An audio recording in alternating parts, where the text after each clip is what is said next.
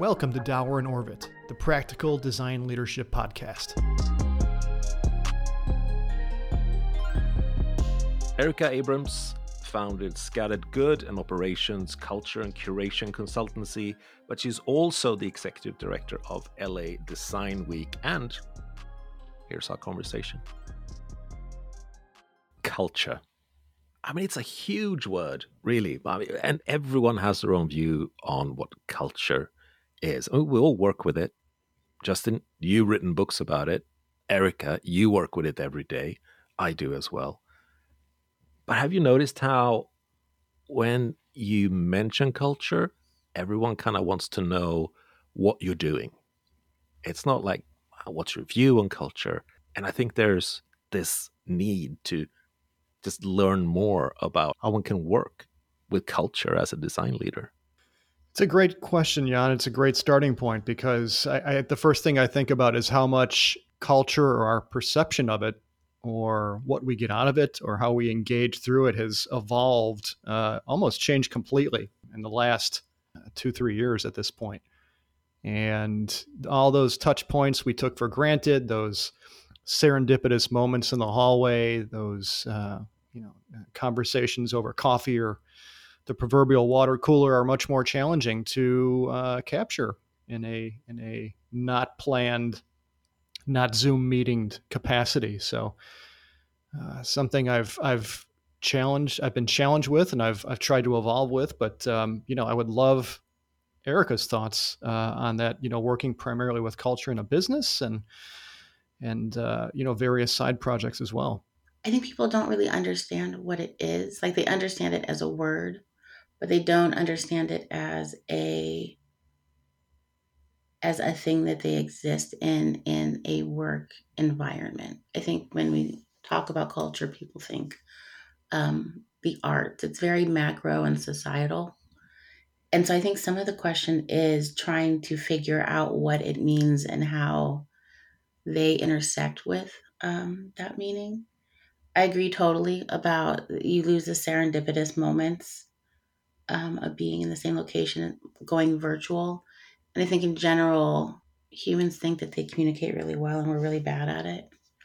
And so Zoom kind of exacerbates, not Zoom itself, but being virtual and being remote or being hybrid or being spaced in different locations exaggerates our deficiencies as far as communication. And that's a key component of culture. Whether you choose to tend to it or not, it exists.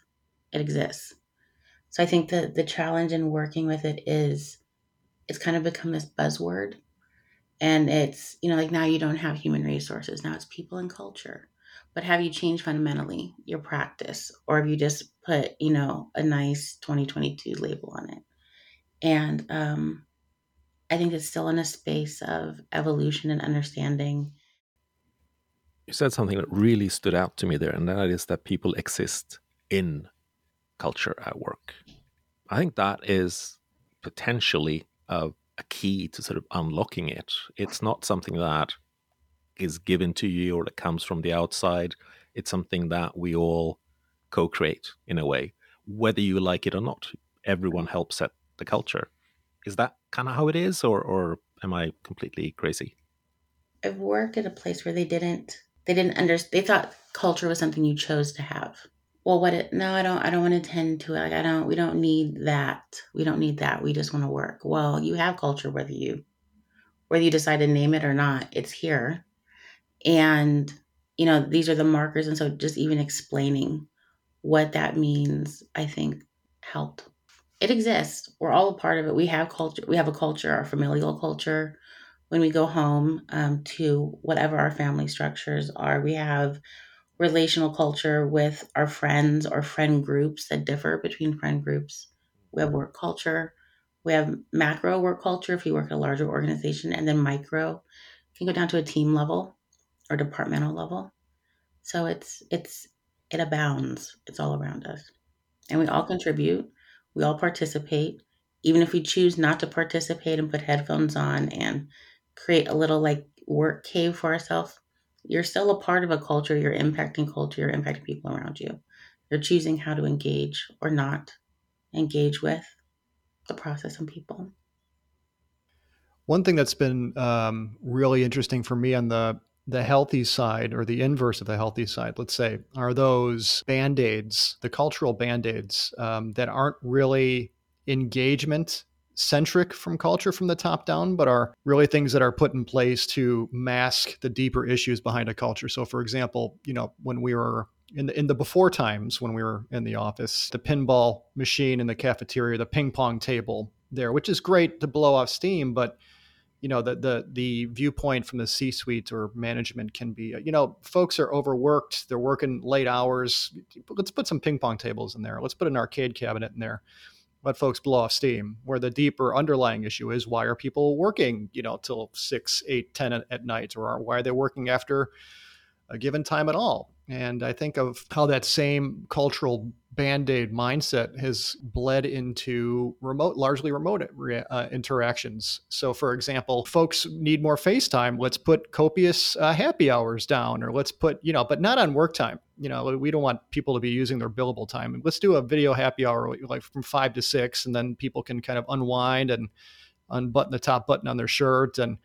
But the problem is that's people's personal time, and they don't want to, they want to work asynchronously. So, that cultural band-aid mindset, I feel like, is bled over when there are deeper issues to be had. But it's something that's almost like a laissez-faire lob into the crowd, see what happens kind of a thing, rather than actually engaging with the issue.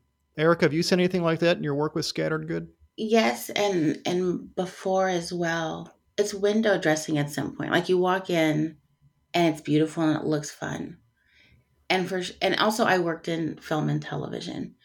And so I think with anything that's content related, do lives hang in the balance? No.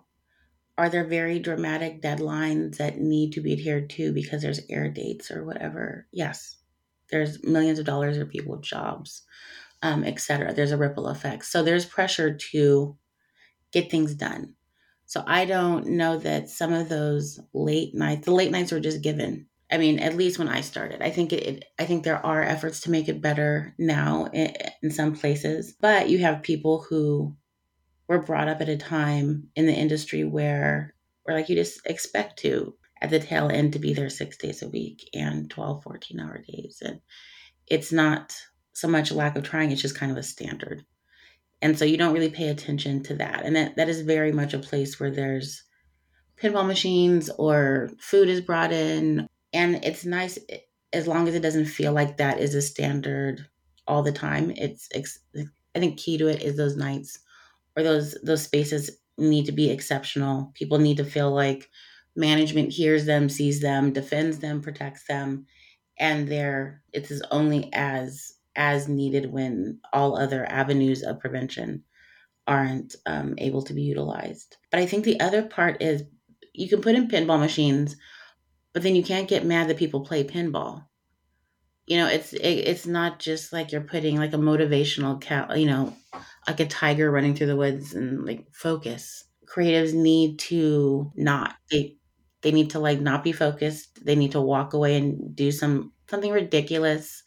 They need nonsense. They need to be a little goofy, a little wacky, and then they can come back and they're better creatives for it. But if you try to put a corporate beige and gray structure around it, it'll just like suffocate. So in a way, the things that we call cultural band-aids or window dressing, there is an actual role for that as well. I think people need to really think about how they want people to be engaged, the purpose of the engagement, why a machine.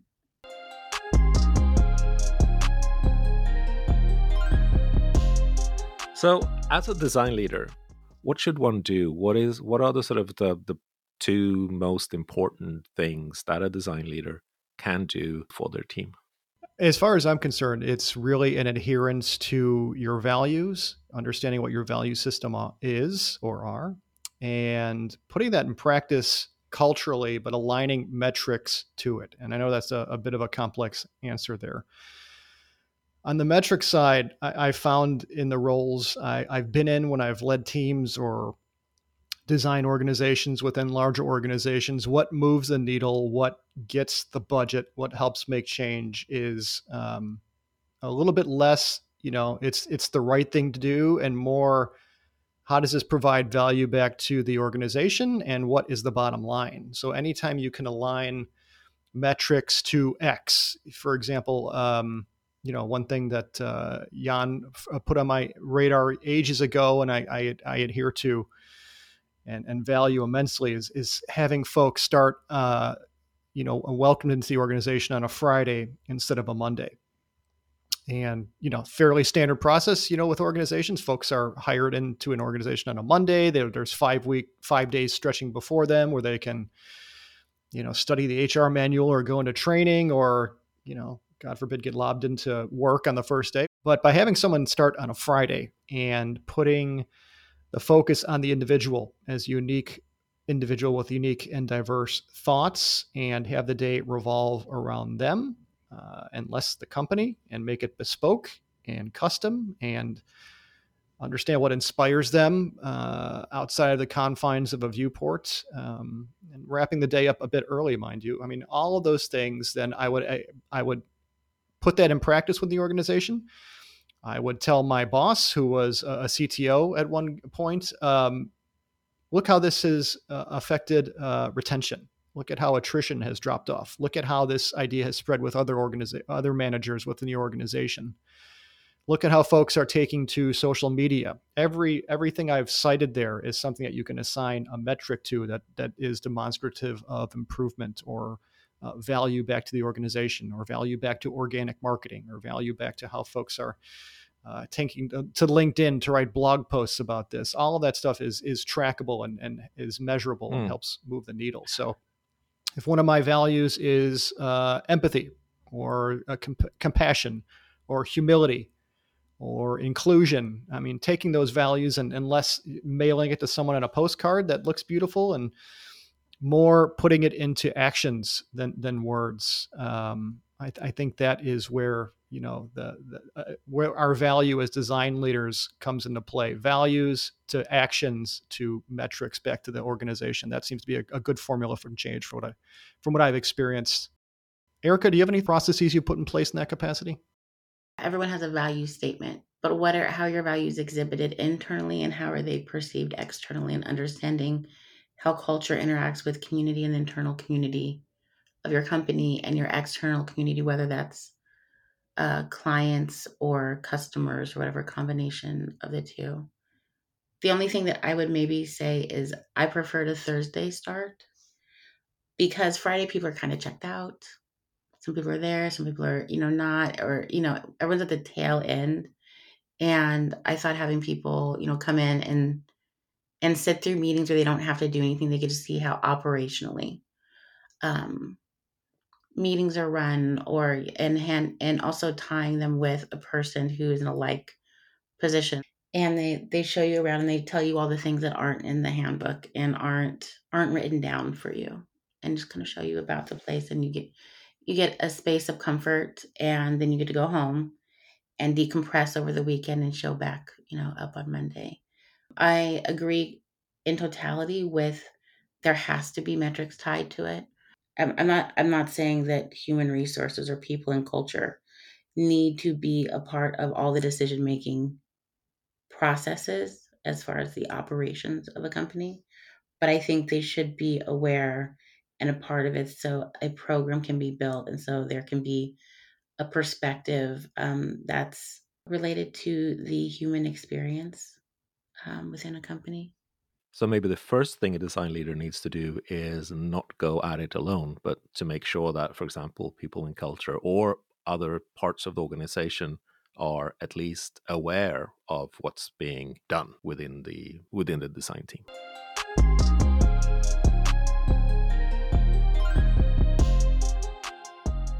There's an interesting international angle on this as well. Looking at, for example, Southeast Asia, where I've worked quite a lot, the idea of actually doing cultural design leadership is sometimes helped by the fact that organizations can be incredibly hierarchical. And if you're not at the highest level, you really can't have a say.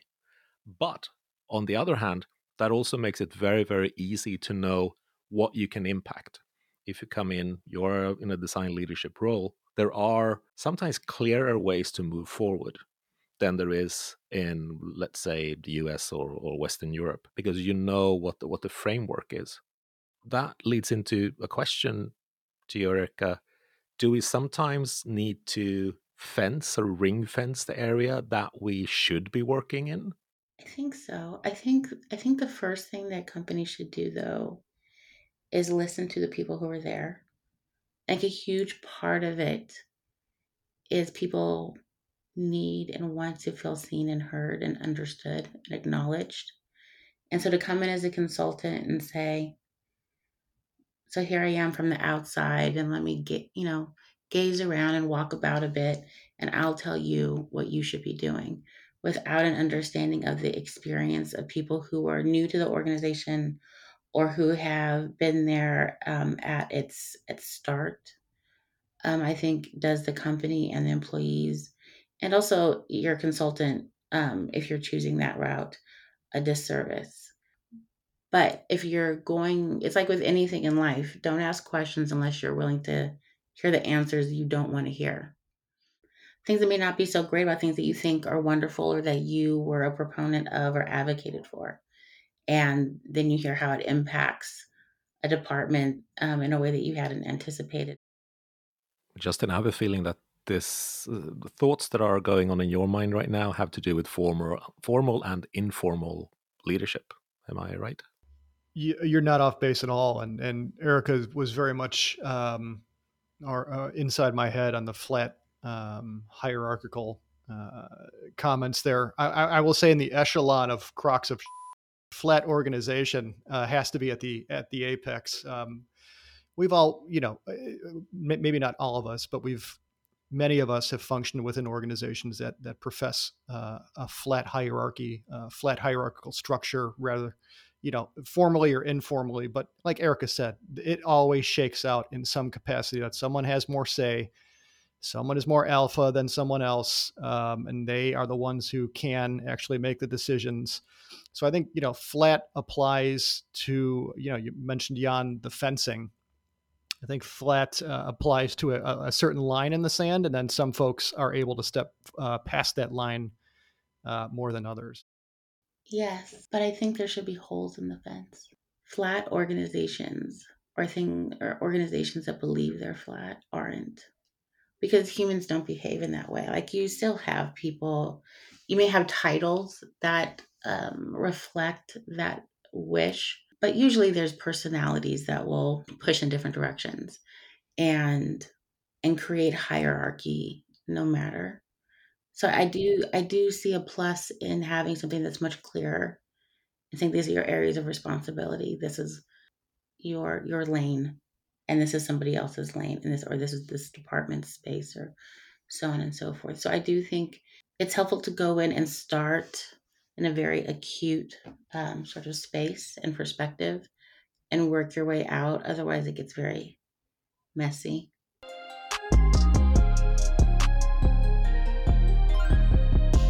So I have a question. You're hired to a firm. It's going to be let's say, a month before you join. What would make you feel, I really like the culture at this company? I really get it, what they're about. What would that be for you?